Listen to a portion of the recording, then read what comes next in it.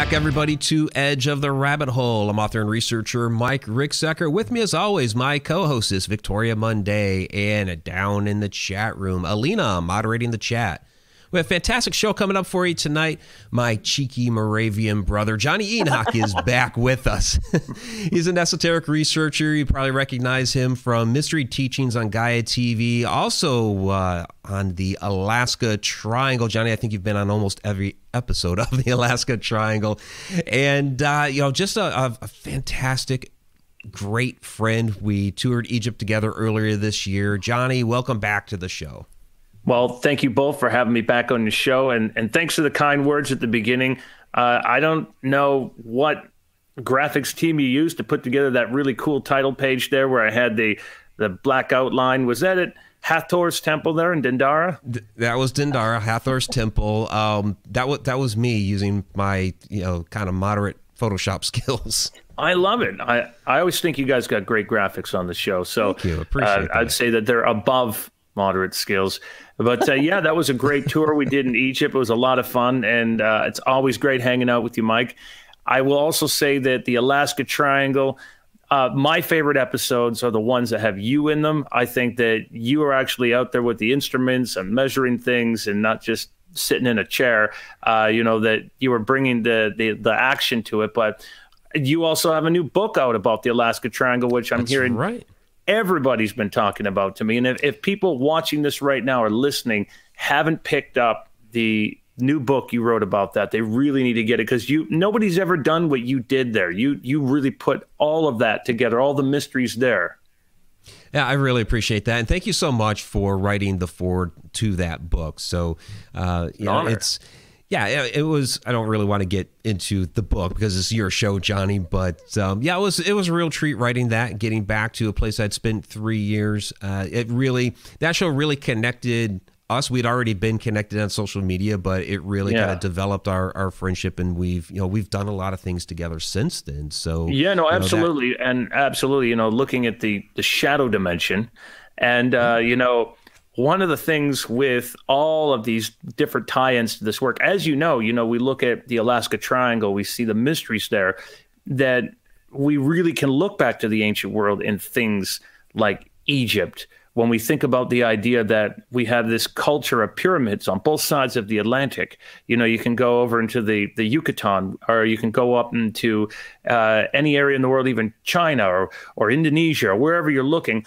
There's no doubt, that same sort of ancient civilization where we had this great global dissemination or great continental diffusion of cultures that we start to find there in Alaska when we talk about, underground pyramids, we talk about giants, we talk about energy vortexes, and there's so many countless stories that are fascinating from there. And so that's why I think the way that you look at these things, Mike, the empirical data, the way that you mapped it all out and put it together, that must have been incredibly time consuming. Well, I mean, yeah, it took a couple years to put together ever since I got connected on to the show, since they reached out. And so it was fascinating just to kind of re-explore and bring that information together. And really, Jonny, connecting with you on, a number of these different projects, like you mentioned, the Shadow Dimension, you had input into that, and bringing some of this esoteric knowledge to the forefront, which, I got to see firsthand while we were out in Egypt. And I'm just going to go straight to Edfu. And I have it's like 11, 12-minute video. I have it in the special features section of the Connected Universe portal of you and Mohammed Ibrahim back and forth talking about the legends of Atlantis and the writings there at Edfu Temple. It's just absolutely amazing. You're way too kind with your words, and I appreciate that. That's, for me, the fascination I have with the esoteric is that there are ways that we can look at our ancient past, that there have been folks on this planet that knew that we lost things due to cataclysms and great destructions, and we've lost touch with our knowledge. And there had to be a way to encode it. There had to be a way to put this in a type of symbolism so we could look at the breadcrumbs on how to retrace our steps. Where did we go wrong? Where are we headed in the future? That's a very important question we have to be asking ourselves right now. And I think that's why we can't dismiss our ancient religions, because they should be treated like a science. And so that really is the secret, and that's the importance of this. And I believe that's why so many people, so many of your viewers are looking at this right now, and they're wanting answers. Yeah, I absolutely agree. I think there's something inherent within us that knows that there are these secrets and there are these mysteries to our ancient past, these lost civilizations that we're just getting little inklings of here and there, and it seems like the mainstream is trying to really downplay all of this knowledge that's out there for us to gain. But we know better. There's something in us that knows better, and it's guys like you, Jonny, that are bringing that knowledge to the forefront. Well, the same could be said about you, Mike. You're bringing this knowledge to the forefront, and we all have a way. And Victoria, you're doing an amazing job, bringing this knowledge out to people, and you guys are getting people to ask these questions and looking at it. But we're all great messengers right now. We are relaying a message that we might not realize it, that something that's fascinating us or something that we go through, that we have a means to teach it to other people or to pass it on, or we don't even know where it's coming through to us. But again, we're picking it up like a signal, like a television station. And so what we have to do right now is use all of our pieces of the puzzle and put them together. And again, I don't mean to bring it back over to your work again, because we were just talking about that. But when you start looking at the shadow dimension, this is something that people really need to look at, because for years and years, folks are talking about that. Hey, I saw a shadow being, or this shadow came in and talked to me, or what do these experiences mean? And, the ancients knew about this, and we've known for a long time that there are these other dimensions and worlds and things around us, observing us, and we're interacting with them. And in the future, I believe we're going to have a very good understanding of that, because quite simply put, the science of today was the magic and superstition of yesterday. Yeah, absolutely. We're being told right now when we talk about these topics that it's just pseudoscience. Well, the science of today was pseudoscience back then. And so, yeah, it's kind of this ongoing cycle. We find out something, we discover something, others want to downplay that as pseudoscience or it's, magic or what have you.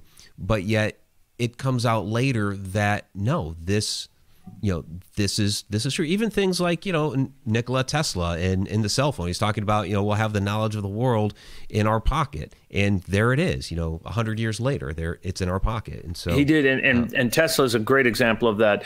With him, people like to credit Marconi as saying that he gave us the radio. Really, it was Tesla. And Tesla figured out how to go wherever we wanted to go with that signal, whether it's under the ocean, out in space.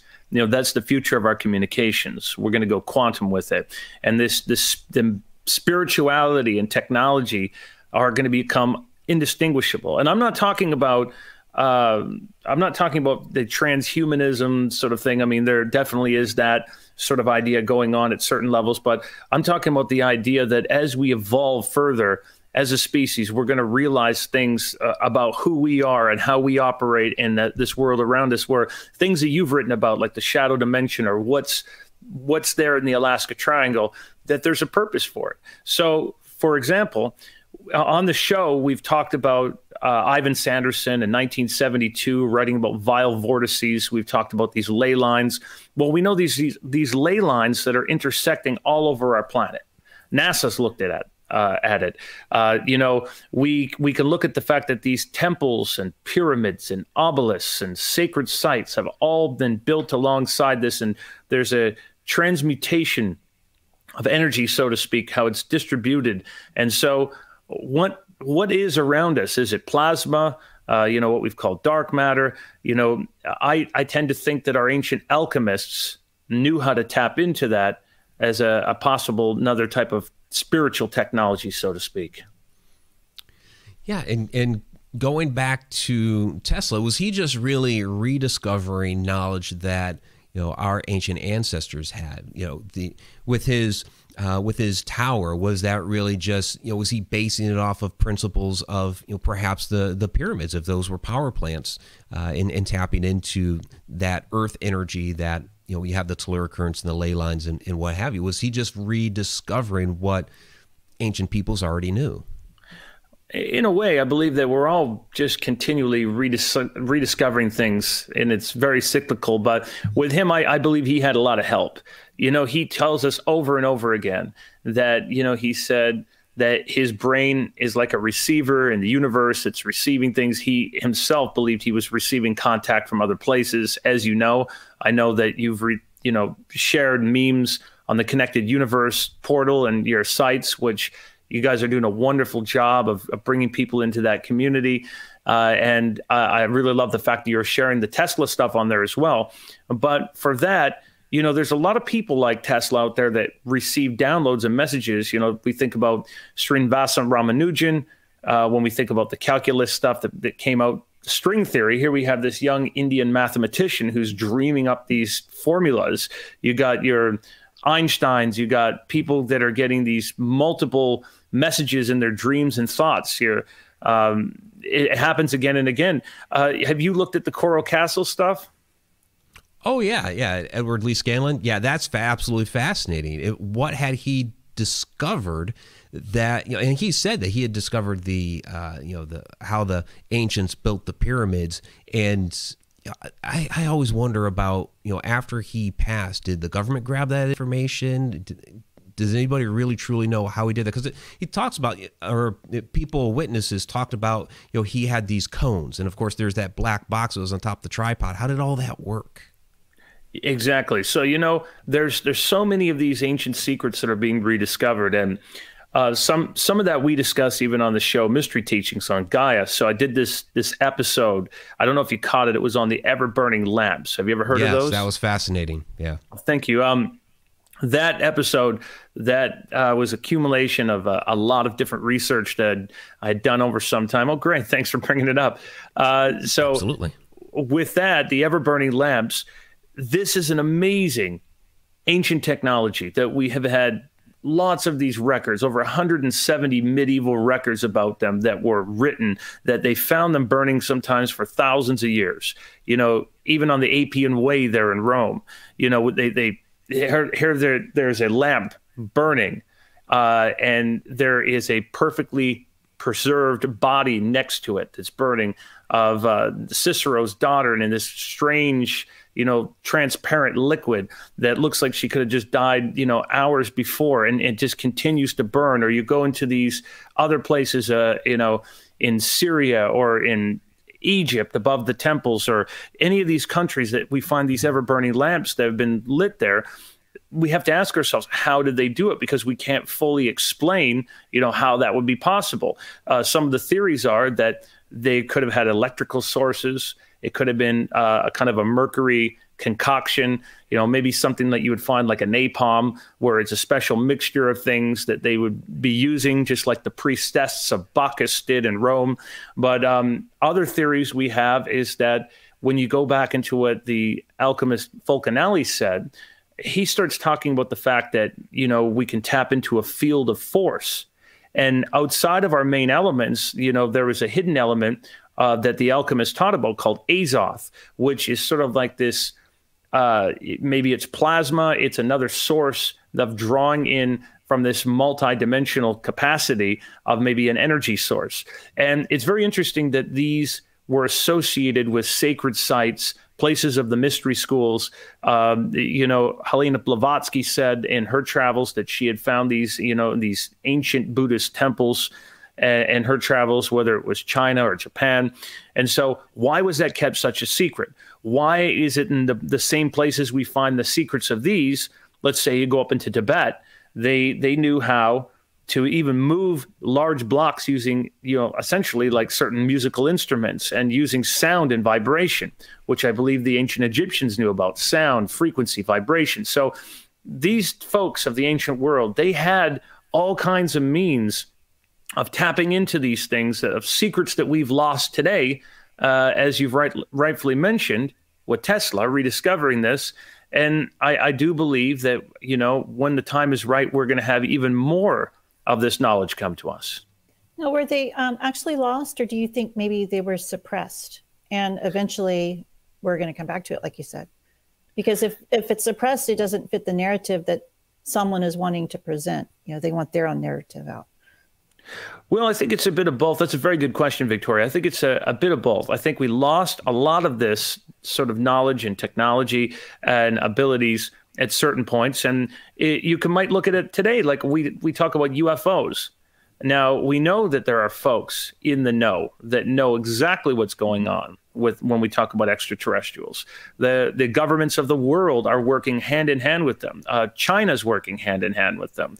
There's no doubt about it. If you look at the 80 million empty apartments that have been built, I have it on very good account that you might say that those aren't meant for humans.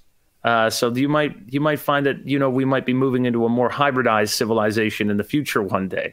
Let's just speculate that. I have it on good account that, you know, from people I've talked to in the past, like the Honorable Paul Hellyer, the former Canadian Defense Minister of Canada, who's now passed away, that, you know, when I got to talk to him, you know, he told me directly when we were, you know, meeting up that he said, you know, the extraterrestrials are on our military bases. They're working with us, and they look just like us. And so we know that folks know about that, but why don't they talk about it? Well, because there's a huge advantage to not sharing, perhaps, you know, some of the technologies or some of these inside things. And there's a certain narrative that folks that are, you know, want to hold on to control or power might have. But I think in the future, we're going to evolve beyond that.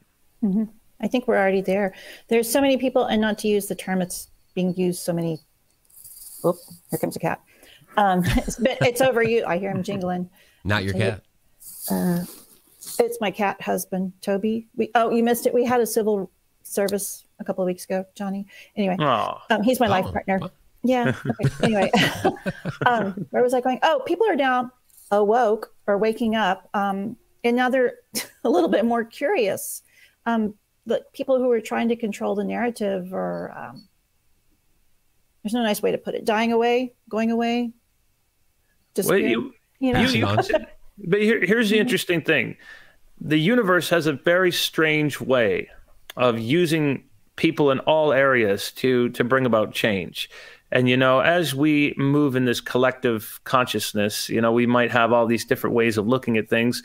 The changes that we're going through right now and what we'll go through in this decade and those ahead, you know, there's going to be incredible times of human ingenuity and beautiful and amazing, remarkable things that you're going to witness. There's going to be some things that are going to be challenging as we go through growing pains. Even the world by 2024, I believe, is going to be unrecognizable. Yes. There's going to be things by the end of this decade that are going to be strange. And at first, when these things happen, you know, we might point fingers at certain people, or we might be arms in the air because of certain, you know, changes in the world and how our weather patterns will go and how we consume food and what that looks like. But ultimately, we will move to a period that will be better for humanity as we're in this new age of Aquarius. Mm-hmm. So, again, I was just talking to Jay Widener about this, is that we're not out there, you know, trying to endorse things by pointing them out in the world and say, hey, that's really great that this is happening right now, or what's happening, you know, people are up in arms about this thing or the other. But ultimately, when that happens in our histories, when we see that kind of change, that humanity starts to shift, and we're getting ready for a more futuristic world. We are, because even my daughter will ask something and I'll explain something to her, and she's like, really? And then she'll tell her friends. And so now we have like a little community of younger adults, if you want to call them that. Well, I love that. It's opening up. Yeah. So they're starting to embrace, you know, maybe things always weren't, you know, black and white, and it wasn't always perfect before, but there's a new way of doing things now. So hopefully, and, you know, watch out for February 2nd next year. Groundhog Day. Groundhog Day. Yeah, repeat. Pluto's returned. Pluto's return. Watch out for that. Yeah. I'm from Pluto, and I've been here. I don't know what they're talking about return. You're the messenger of death? No. No, when I was in third grade, I used to tell kids I was from Pluto. Hey, you know, in the ancient world, they would light up a lot of different offerings to Pluto and all the lamps. So, you know, you must be doing something right there. plutonian. There you go. There you go. Well, let me ask you, Jonny, since we've kind of gone down the road here a little bit on UFOs, extraterrestrials, that sort of thing. One of the things that fascinated me about Egypt was, right there in plain view, all the references to stargates. And while we were there, you guys kind of pointed out the area in which there was supposed to be a stargate in what I guess is known as Egypt's Area 51. So yes, I'm curious if there's any more information about that. What's maybe going on with it? Is it active? Are they using it? Is this something that maybe we could see more active stargates in the future? Okay, so let me just start off by saying I'm going to give a bit of a caveat or a disclaimer here that it's interesting that when I'm talking to certain people or even online, there's been comments where there's Egyptologists or something present. They snicker and they laugh at the term Stargate. And they'll be like, well, you must have been watching too much SG-1, the show.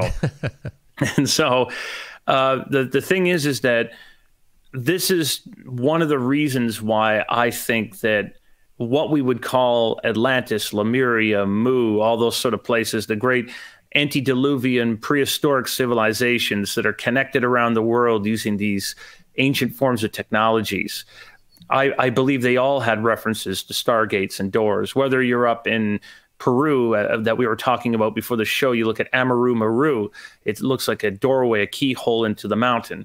You look over into Indonesia, you look over into the Yucatan, wherever you go in the world, you're going to see this iconography that looks like a doorway you can go through, or a portal, a stargate. Even in masonry, they have the Royal Arch degrees.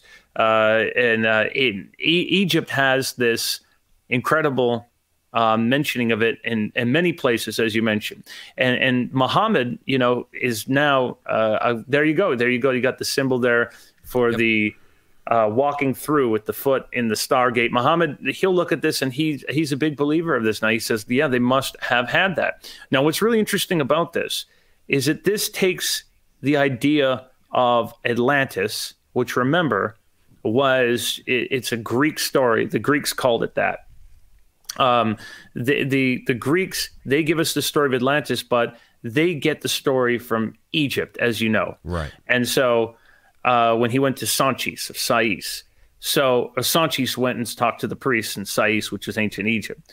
And so he goes and gets the story, and he learns about it from there. But we get this idea that Egypt was a great part of Atlantis, of this great civilization that had all these abilities. They were so advanced. I believe that this was a civilization that was not just on Earth. I believe it was connected across the stars.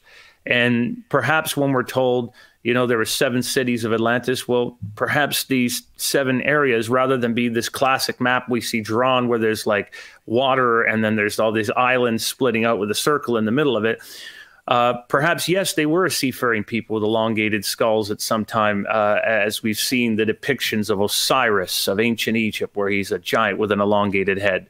But what we can look at the idea of is that why not look at these people as having this connection where they were moving across the stars? You could have a connection to Mars. You could have a connection to Orion, which Osiris is connected to, as well as, that area of Sirius, which was very important to them. And if you look at what Graham Hancock and Robert Bauval were saying about the mapping out of this sort of archaeoastronomy, of looking at the mapping out of the alignment of the pyramids and whatnot, how we see this alignment to these groups. Well, wherever we kind of go, we see this connection to the stars and star systems all around the Egyptians, which is a wonderful kind of enchanting thing you see with the hieroglyphics and all that. So I just think that these folks had a means of coming in there, whether that was transporting the Ka or the light body there or stepping through the doorways. And when we were there, we were talking about the monoatomic gold, or as the Greek Septuagint Bible calls it, the bread of the presence, or manna. We've talked about this, cakes. I think, before. Yeah, these white cakes that they were eating, that if those of you watching this have ever heard about alchemy, this is kind of an upgrade to the body, perhaps the DNA, it's a very interesting sort of process that these folks would have had that kind of gave them that key to step through these stargates of when they're active. But to go back to your original question, you asked me if this Egypt's Area 51 was still active. Well, as it's been told to me by not only people that we could say have a military background, but also involved in the areas of archaeology, antiquities, they'll tell you that confirmed there is an area right beside Abu Sir and Abu Ghraib. And this area is called Zayat El Aryan. And Aryan to them just means the naked place. Well, what's really interesting, if you guys Google this, if you go on Wikipedia right now and just start looking this up, what you'll find is that this area has a very impressive unfinished pyramidal complex there. And nobody's entered it since really the 1950s. And it's very heavily guarded by foreign military, our guys. And what you see is that it's got an area underneath it, a subterranean complex that is the size of New York City. And aircraft can come and go in through the top of it without being seen. Now, keep this in mind that, what you'll hear from, if you go out for dinner with some of the folks in the know in Egypt, which we've done before, and, just the chit chat, is that anything of real significance that's found, there's a good time period before you hear about it. And so, if there's an area like a new discovery or a tomb, like, oh my God, look, they just made this new discovery. You can best believe that that wasn't just some random discovery that some girl accidentally stepped into later on. That's usually been intricately, gone through with a fine-tooth comb, and things have been, sanitized and removed with laser precision, especially underground stuff, right? Yeah, well, we kind of saw that at Dendara with that new crypt that they had opened up. You could very plainly see that there were fresh chisel marks where they were removing blocks. Where did those end up? Absolutely. If you see anything that's really significant, a lot of that gets, popped out. And it's not because anybody wants to be malicious about it, but quite simply put, anything of that lost ancient technology, which you're going to find a lot of it under the Sahara. They're still finding it under there. The other place that you're going to find a lot of lost ancient technology is in the Gobi Desert. But in that area, where all the lost ancient technology is, essentially, when we look in Zayat El Aryan, I believe it's one of the last really active ones.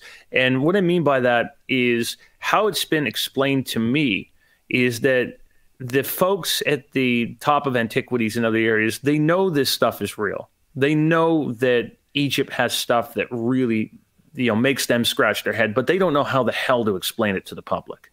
They have no way of saying, hey, this is a Stargate and whatnot. But from what I've heard is that there's these multicolored kind of array of colors coming up out of the ground. Looks like an aurora borealis, and they don't know what the hell it is. And it's part of that place. But again, no one's allowed to enter into that area. Even if you're the best archaeologist or Egyptologist, they won't let you in to examine that unfinished pyramidal complex. So think about that. Do you think it's any accident that it's on 30 degrees north? No. I mean, look at Area 51. Mm-hmm. Look where that's at. That's on the 33rd parallel, right? Just like Disneyland. Yeah. Interesting. Victoria's on top of all the parallels. That's me. That's all I do. Well, you have to be. And by the way, everybody, get Victoria's new books that she just put out. She's got these new coloring books, the Esoteric.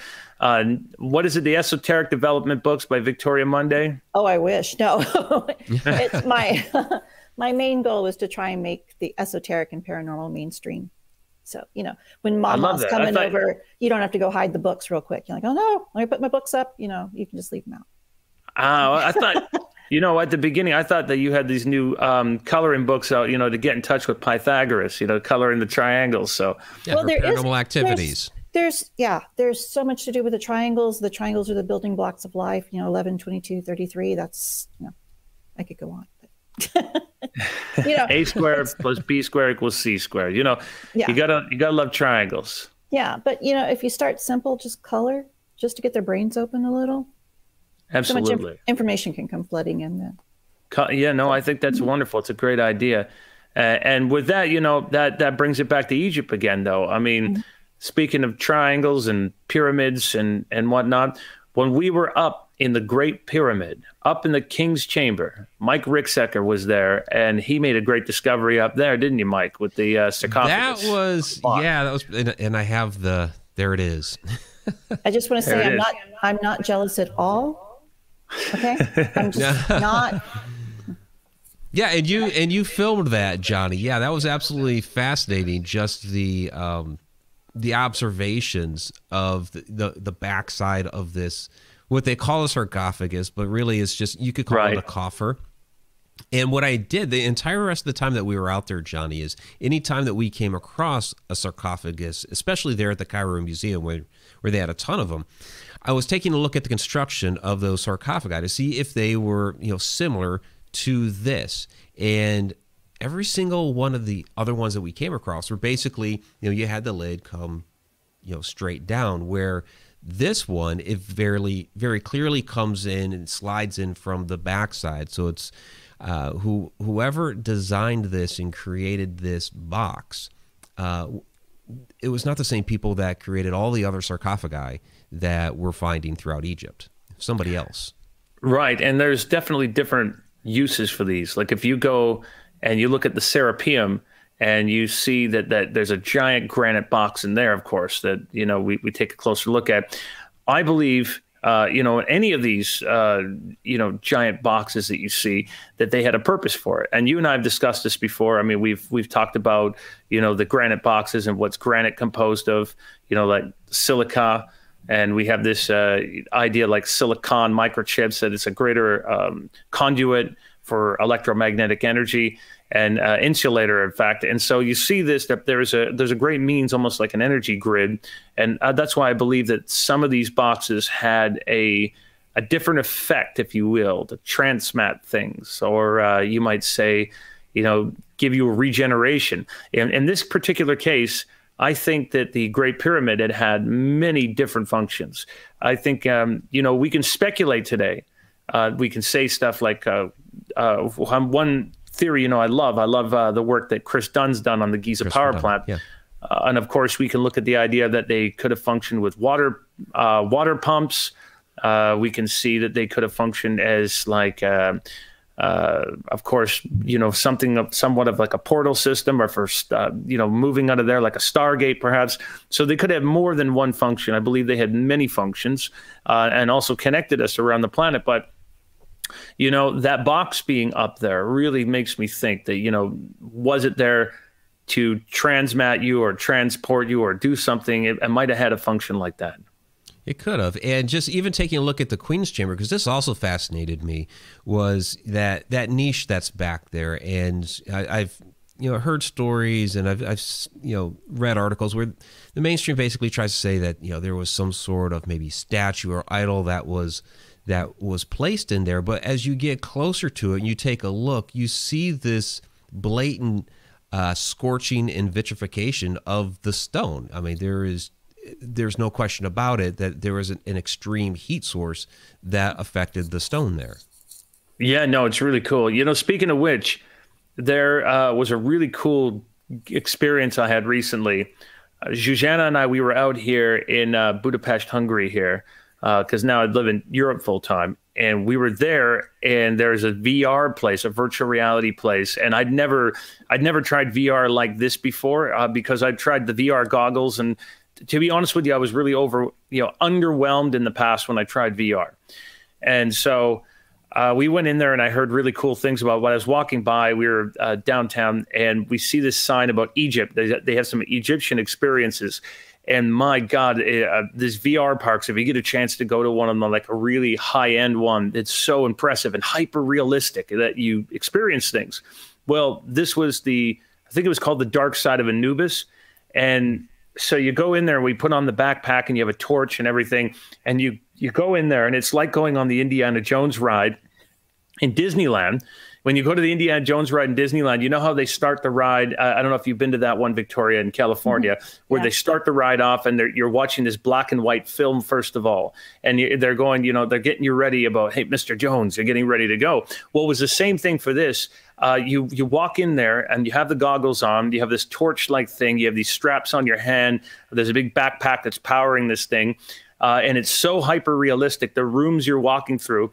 And as we go in there, they start off the film saying Egyptologists believe there's secret chambers that come out of the queen's chamber and lead you into the underworld where you have to rescue a queen, who in this case, you know, was probably like a hatship suit or something. So we go in through there, we enter into the secret chambers of the Great Pyramid in the game, and it's so crazy realistic. I couldn't believe how hyper realistic. And we're walking together, and as we're there, you got like a real torch thing. You're unlocking keys and amulets. You inquire, you know, end up getting the armor of Horus and Sekhmet's coming, and some of the platforms are shaking below you, so it feels like you're going down shafts and elevators and heading down to the Egyptian underworld. But I love the fact that they made the big mystery not about the king's chamber, but it was all about the queen's chamber. That was the mystery entrance, right? That's pretty sounds cool. Yeah, it's really cool. If you get a chance to go to one of them and see if you can check that out. Okay, I'm there. Yeah, that sounds amazing. So we have some questions coming in from the chat. So I do want to get to some of these. This one is actually from our chat moderator, Alina. She says, my question for Jonny. Hello, Alina. Do you personally think it's possible we have extraterrestrial or other beings in government or in the background pulling the strings? Absolutely. It's absolute fact that you do. And they're not only in government, they're not only, you know, giving different narratives and direction in that area, but you might find that you have extraterrestrial scientists over at Oxford working with our scientists. If you want to see an extraterrestrial, the best place that you can go and see one is in Venice Beach, or go walk down the street in Las Vegas. There are certain folks on this planet that know how to spot extraterrestrials very easily. In fact, certain technology exists to be able to scan people who have had real extraterrestrial contact. You know, if you let's say leave this area, like if you're picked up by extraterrestrials, time is different for you. You could be gone, you know, for hours, days, or years, and it might seem like you've been gone a minute. But you know, there's certain things that can change in your atomic structure. There's certain things that will change around you. We've interacted with extraterrestrials so many times, and I can't tell you enough stories about not only extraterrestrials involved with government, but people I know that have encountered them, and they were shocked to find out that someone that they thought was just another human being was actually legitimately an extraterrestrial. So are you saying the Queen's a reptile? No, definitely not. Okay. I can tell you that okay. I don't believe the Queen is at all, because I don't either. I have friends that are close to those folks, and I asked them outright. I said, I mean, Mike's met a good friend of mine that grew up with them, and I would tell you this: the Queen's a very smart lady. She's very, very sharp. My personal opinion is that I think they are part of an ancient bloodline that is probably, you know, very, very advanced. But she's very sharp, and I'll tell you this: they have a very keen interest in extraterrestrials. Philip was obsessed with them. Oh yeah.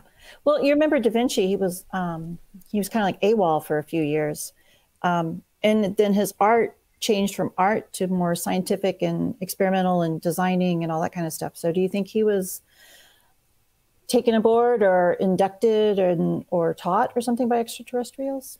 Yeah, you know, it's very much possible. You know, a lot of these great minds that we have, they've been influenced, or they've had all kinds of experiences that are connected to. I mean, some of these people are great gifts to humanity. They've come out with the ability to give us a lot of information. I would say that you look at somebody, and I'm not saying that he's an extraterrestrial, but look at someone like Elon Musk. You got Elon Musk, who's very influential in our progress right now. And whether you love what he's doing or you dislike it, no one can deny the innovation that's so next level that he's got, and the type of protection and advancements that he has. So, you know, some folks like that are definitely getting help and relayed information, right? Kind of like Tesla. Certainly. Yeah, exactly. But what of the idea that if not extraterrestrials, what if it's ourselves, or time travelers from some point in the future? Oh yeah, well, I definitely believe, you know, we're all in some cases, you know, we're all from somewhere else. You know, we've all been in other places. And I think that's why a lot of us can relate to that information, and it doesn't seem so foreign. You know, all of you watching this at some point, you know, you've had experiences in countless places. And so I don't know if you're referring to the gray extraterrestrial theory that the grays are us in the future. Are you making a slight reference to that as well? Not directly. I mean, I could be talking about any type of time traveler. Yeah, they could be, you know, there's an interesting story that I've been telling recently in my presentations, basically of a hooded shadow figure that appeared and basically, you know, gave information. This was actually quite a while ago, but I'm just now finding out about the story. When we still had the space shuttle to run some anti-gravity experiments up in space, which actually checked out and worked perfectly. But the idea for the experiment appeared to this one individual. And so it's, okay, was that a time traveler? Was it an ET? Kind of makes you question exactly who or what that was, but it showed up as this hooded shadow figure. We have a disadvantage over them. Some of the groups out there, they have, I'm trying to think of the term is lineal subjugation. So what that means is this is a little complicated, so I won't go down this path, but this is as it's been explained to me by certain folks with knowledge of these things, is that when we look at something called quantum multiplicity and this lineal subjugation, this is the idea that right now, especially when we're being born, we have a certain configuration, a certain point of our reference of reality, okay? And all of us right now, we're focused on this point of reality right now. Let's just say if you have a highly advanced group that comes into the picture, that this linear space-time illusion that we have, we don't realize, for a lot of us, it's hard for us in our human minds to conceptualize that everything is currently happening in simultaneity. It's all happening at the same time. That's why when we talk about reincarnation, you can reincarnate 2,000 years back, or you can reincarnate in the future, or whatever point is for your best progress. But in many cases, we just have a split off of countless parallel universes that are all for the growth and evolution of your path. Well, the same is for extraterrestrials. They have a great advantage that to come into our world, some of them can influence us. If there's a certain agenda, they can go back in our history and they can inject certain things in events and realities to get us to talk about them. And you might say that there's different chefs in the kitchen that are bringing in certain influences. So yes, you could say it's a time traveling thing. They definitely have that advantage over us. They could come back into your childhood and see something, or give you something then that's going to influence you today if they thought you were a person of great importance. There's another type of extraterrestrial that has been talked about to me, which I've had conversations in private about, which is called an energetic chimeras. Now, you might say that this might be more of a holographic configuration that's attached to an intelligence, or it could be even an artificial intelligence, like synthetic intelligence, that's able to come up and greet you, have denser subatomic particles, and come up and greet you and shake your hand or hand you a document, then disappear before your eyes. And believe it or not, our own militaries have been experimenting with that sort of technology. And we have a follow-up to that. This is from TFT Tarot for Today. Or are ETs highly evolved humans who have always been here? Well, we're part of them. We're a great experiment that we're connected to them. So yeah, they have been here for a very long time. I mean, we have so many stories and biblical texts, and look at the Sumerians, and look at the stories that we receive. You know, we are a great genetic experiment. So you kind of talked a little bit about this. Some of what you were bringing up throughout that, you were actually talking a little bit about that in the last episode of Mystery Teaching. So I think we can just kind of use this as a segue, since we got about 15 minutes left in the show, to talk about more about Mystery Teachings. I know we brought it up earlier, but this is your new show on Gaia. Yeah, no, thank you again so much for bringing that up. And that last episode was the psychical experiences of souls. So yeah, we did talk about the ideas of transmigration, reincarnation, past lives, but also at the same time, in that episode, there were some other topics I wanted to tackle when it comes to this subject, because people talk about reincarnation, they talk about these sort of things, but I wanted to tackle it from a few different angles, bring in the scientific aspects to it, whether it's talking about Dr. Michael Newton and his work with clinical hypnotherapy. People have talked about that before, but Dr. Jim Tucker over at the University of Virginia had collected countless stories of children with past life memories. However, in some of these areas that we go into, people might not know that Pythagoras was a great believer in this. But Pythagoras, of course, he didn't believe in necessarily the idea that we were being reborn as animals, but rather the animals were used to discuss the ideas of that's the way of the stars that you're being born under into that configuration. But one of the things I wanted to tackle was the cycles that we find of this in not only the animal kingdom, but whether you're talking about in plants and trees and rocks and minerals. And these all have their own sort of, you might say, group spirit, or they might have their own way of regenerating and having these certain cycles. And so, there's a very interesting way to look at this when we look at the fact that most people think it's just linear. They think, hey, I'm going to be reincarnated in the future, or I was in the past life. No, you can go in either direction when you want to be born. Yeah, that's fascinating. And I loved how you did talk about animal spirit and what happens with our fur friends. So and I mentioned it to Nicole this morning. I'd watched the episode late last night after she had gone to bed, and you had some photos there of squirrels. I have to. I love squirrels. Yeah, and I brought it up when we had a couple of our little furry squirrels out here munching away on some of the things that we leave out for them. So so I thought that was fascinating, because a lot of time when we kind of get into that conversation about reincarnation, we're usually talking about humans, but you had also taken it from the viewpoint of the animal kingdom and plant life. You even talked about rocks and all kinds of different things. It was fascinating.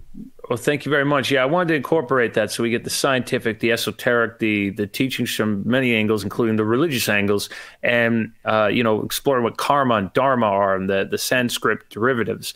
However, the message that I want to convey with that doctrine, or that belief in rebirth, is that it never has been a thing where you're forced to come here.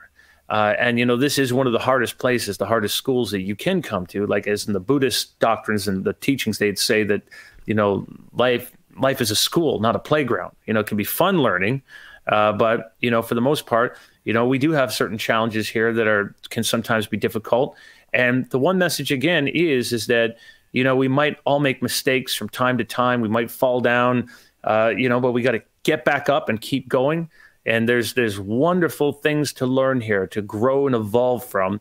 And the biggest pushback I've heard with reincarnation from certain religious folks is they'd say, well, they don't want to be coming back here and born as like a snail or reborn as like a spider or something like that. And at the same time, they say, does this negate, or does this get rid of the belief in heaven?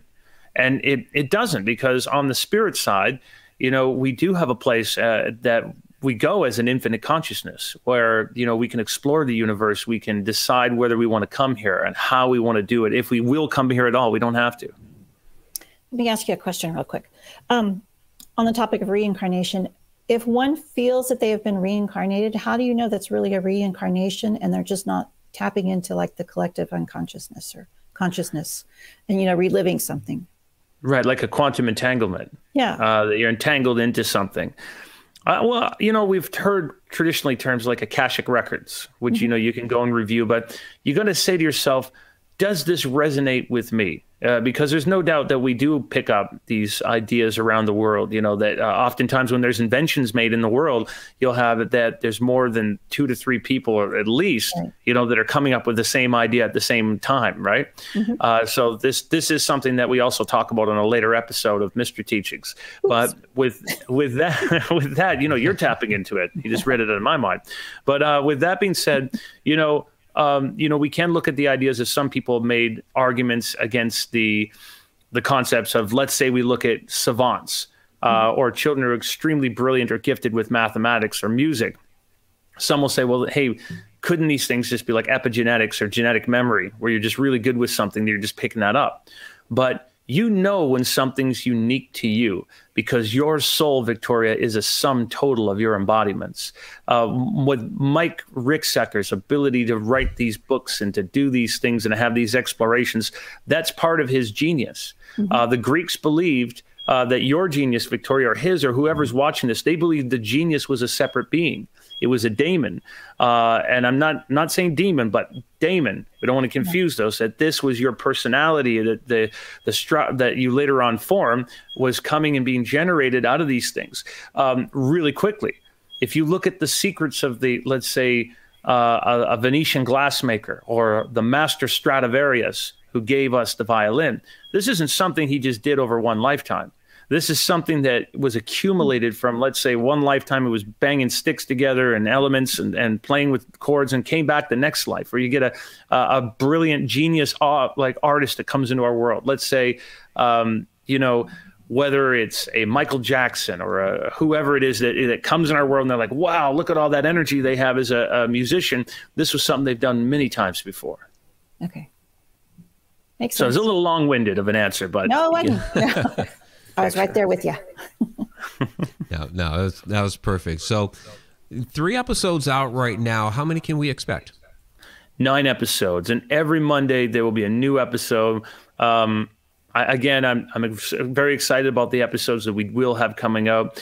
I worked so hard on these to make sure they were jam-packed with the most interesting stuff that we could bring to the table. So we got an episode coming out that will be on decoding esoteric symbolism, and it's going to be really interesting, the different angles there. We got an Atlantis Lemuria episode, and on that one I didn't want to bring the old Atlantis stuff in there, so wanted to tackle stuff like the real hidden esoteric symbolism of that. So there's a lot of secrets that we get from esoteric doctrines, or even Helena Petrovna Blavatsky, who talked about these giants, that these androgynous or hermaphrodite-like giants. And remember, the word hermaphrodite comes from Hermes and Aphrodite.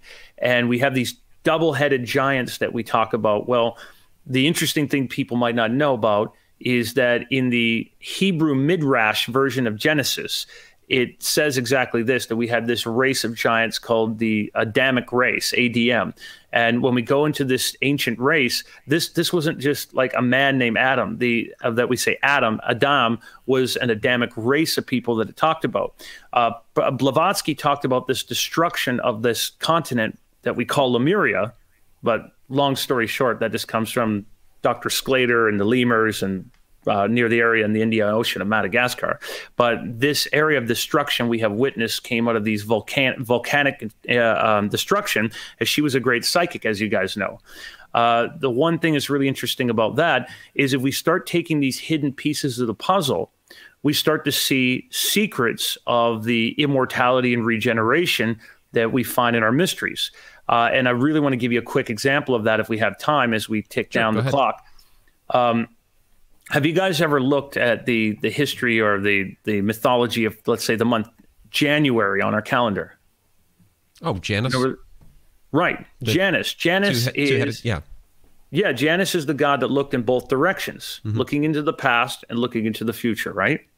Right. So keep this in mind, that if you look into the Egyptian mysteries, if you look at, let's say, the serpents that are facing away from each other, look into the 33rd degree of Freemasonry with the regeneration of the phoenix or the eagle that's looking at the two heads in two directions, so the 33rd degree insignia of the Scottish Rite.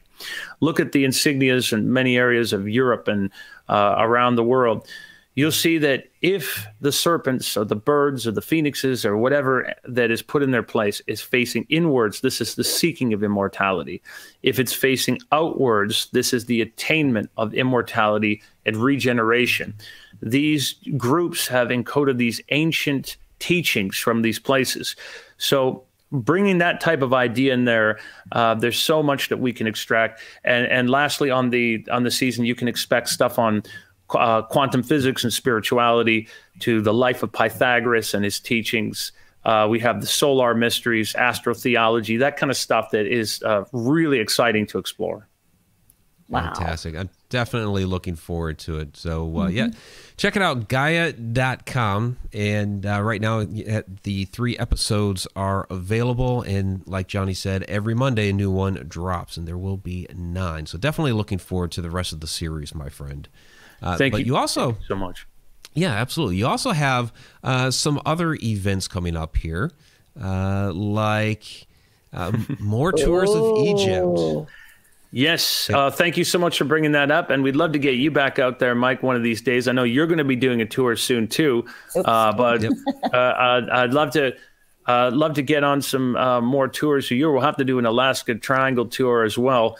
But I was going to say about that. Yeah, that would be very exciting. This tour is really exciting. We got Jimmy Church there. We got Billy Carson. We got myself. We got Zuzana, of course, the one and only, the fabulous Mohammed Ibrahim, who is a world-class Egyptologist, hieroglyphics expert. You know, this is going to be an exciting tour to bring these, these kind of teachings out. And we got some very exciting surprises there. Yeah, absolutely. And then you have one directly after that, too. Correct. Yeah. Now, Immortal Light tour. Yes. Now, it does have its advantages being out here in Europe, because it's a lot shorter of a flight now these days for me to get over there. Right. So I can do a back-to-back. But this tour is a little different. This is a lot different than the tour with Billy Carson and Jimmy Church, whereas, Jimmy and Billy are going to have different ways of focusing in on the megalithic stuff, which Jimmy really likes. And of course, Billy likes, the ideas of the Emerald Tablet. On this tour, Immortal Light, we have some very interesting folks. First of all, we have Paul Elder, who is the instructor on remote viewing for the Monroe Institute, using military-grade remote viewing protocols to remote view the ancient past and to bring this stuff out. We have my friend Hank Kracher. Everybody here is a friend, of course, but he is a professor, and he is a Masonic and esoteric scholar, and he's got a lot of profound ideas on immortality, regeneration, alchemy, ancient Egypt. Of course, we can say the same thing about Timothy Hogan. If you guys don't know his work, he's a renowned esoteric Masonic author and speaker on also the Templar Knights, Egypt, the mysteries. He's been to Egypt with Robert Bauval, doing incredible things. Mohammed Ibrahim, you guys already know, amazing at what he does. We got J.P. Haig, who's also, again, a dear friend, but also a lawyer, a researcher, and an expert on the Egyptian mysteries. And Zuzana and myself, as you guys know, esoteric researchers that are digging into these things. But again, thank you so much for allowing me to plug those and get those out. I mean, these are exciting times when we can delve into the mysteries. Mm-hmm. Yeah, I would love to go on those tours with you, Jonny. You should. You should come. We have Ireland and everything going on next year, and then Mohammed and I are put one together as well. So very exciting. Mohammed is like the perfect guide for doing those. He is, and I want to say, when you do put a tour together for Egypt, I just want to give you a plug that I'm so impressed by Mike's ability to dig into things. He's very well versed on what these things, where they come from. He's got a great respect from these areas. His mind is brilliant. The way that he captivates people, bring them in. You're a natural leader at it, and I just think that's great too. I'm excited for your Ireland tour. When are the dates on the Ireland? You're sold out on your Ireland tour, aren't you? Well, we actually had a couple of openings pop up. I think there's only like 2 or 3 left now, but which is normal. There was because there was Pandemic like a group of 5 or 6 that stepped out. But we've been filling it back in. But that's July 1st through the 9th next year. That's amazing. Congratulations, and if you guys, and Victoria's coming with us. Get out to Ireland and come with Mike. Get out to Ireland. Sign up for those couple spaces they just freed up. Right now, it's interesting that some people, that unfortunately, came out at the last minute when we were going to Egypt with our group there, and they said, hey, we're backing out due to the pandemic. We think that the whole place is going to be shut down due to the pandemic. You never know in this decade where we're at when you get. What opportunity you have to travel. And if you get the opportunity, you could be looking back, as some people wrote us after, said, man, I wish I would have gone with you guys. The world didn't shut down. People were able to travel there. And it turns out, it was great being able to get access to a lot of places that weren't crowded, It was. And look at this. We had a great time. We're all having, there's you and Muhammad. But look at the group. We're all having a good time. It is. I like that one of you, me, and Muhammad. That's a great picture. Oh, I know. It's great. It's great. You guys. Yeah, there we are with Mike. You guys, it was so much fun. It was a wonderful adventure. Didn't you say Muhammad wanted to go with us? He wanted to go to Ireland? Yeah, he had inquired about that when it was going to be this year. So right. I don't know if he's looked into it again for 2022. But yeah, when it was supposed to be this year, 2021, he was asking me some questions about the tour. So he would love interested. Yeah. You should bring him there. He really wants to come to Europe, and of course, I think that's the real question that he's trying to figure out. What their requirements are. I just want people to know too that it's not that bad to travel these days. There's a lot of people wondering, how difficult is it to travel, especially in Europe. You get off a plane somewhere and nobody checks anything. Nowadays they've eliminated all the checks. You get off the plane, get your luggage, and go. And it's Egypt was a piece of cake. Yeah, Egypt, they don't care. You just get off the plane and they said, "Did you get your test?" And you say, I did, Habibi, and it's good. And you just keep going. So you're good to go. Yeah. And really, people don't talk about COVID there. And if you do see somebody that had a mask or something in like a place, it's like down over here, life is normal. I think they've been punished a little bit, in the travel restrictions over the last year because they were kind of slow to the draw in the immunization program. But, everyone there kind of had this feeling that, hey, they already had it. And they've been having plagues for 2,000 years. So they were just like, let's go. Yeah, I think the only place that they really gave us, that they were really honest about masks was down in the museum with the royal mummies. Because when we were upstairs in just the regular gallery, we were taking our masks off and nobody was really saying much. But it was down with the royal mummies they were giving us a hard time. Do you think it was to protect you or to protect the mummy? Exactly. I was in Italy last week or a weekend ago or so, and we were down in Rome and Florence, and we were there. Everyone is so tired of it that even in the Vatican, let's say you go into there, the officials that are enforcing the mask, they're wearing their mask right around here. And even the mask people are wearing their nose. I'm just looking at them going like, what is the point of wearing the mask if nobody is properly wearing it? If you're wearing your mask right here, why have it? So they said basically it just looks good on the tourism requirements. Yeah. That's how we wear ours. We're required to wear them, but they're under the chin. So technically, Yeah, I mean, I respect people's concerns with it out there, but I mean, I had COVID before, and I have the little recovered status, and I had it. And to me, I tell people I defeated it with red wine and Netflix. There you go. It was the worst part. You lose your smell and taste for a little while, but for the most part, most folks, push through it. And so I look forward to the future when we can move past this part of our history. Mm-hmm. Agreed. Well, we need to wrap it up, my friend. Thank you so much for joining us. You're out there in Hungary, 6 hours ahead of me, 7 hours ahead of Victoria. And so I know it's super late at night there for you, but we really do appreciate it. And, I can't wait till we see you again because it seems like it's already been too long. No, well, thank you so much. And I really appreciate being here. And it's always great to be on the edge of the rabbit hole. But I will say this, I'd love to see you again very, very soon. And I wish both of you and all the viewers and listeners just the most amazing, beautiful night and weekend. And we'll hopefully see you on another episode very soon. Yes. Thank you for finally answering my questions. Been plaguing me my whole life. Yeah, her questions at the beginning of the show was, who mows the lawns up at Machu Picchu? I said, these are hard questions. No, you got to ask him.